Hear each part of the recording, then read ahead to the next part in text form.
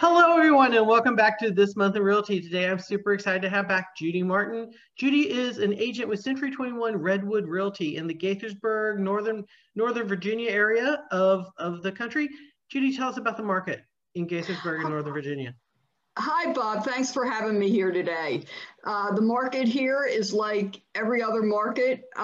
It's a seller's market, very little inventory. We have less than a month of inventory, multiple offers, homes selling for way over list price, and on the market for maybe 1 to 7 days max. So that's pretty much our market around town. Okay. And you're seeing that both in Maryland and Northern Virginia? That's correct. Excellent, excellent. Okay, so question I had for you was, and we talked about this the other day, so I thought it was good. In your mind, is real estate a short-term or long-term investment? Real estate is a long-term investment.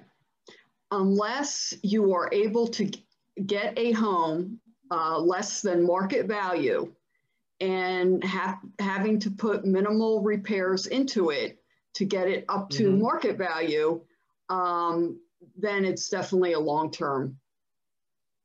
Interesting. Okay. And so the other thing we talked about were, what questions should a buyer ask a home inspector before they hire one?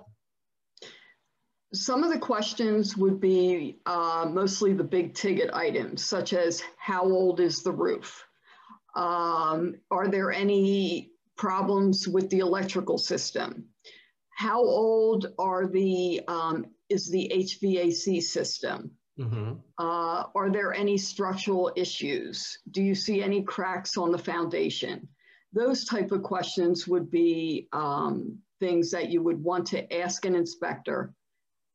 Because when you first buy a house, you don't want to have to put a lot of money into it in the beginning. Or if you do, you need to know that up front. Yes, exactly. Yeah. Okay, so Judy, how would somebody get a hold of you? My number is 301-379-1700. Okay, and I'm going to put all your contact information below.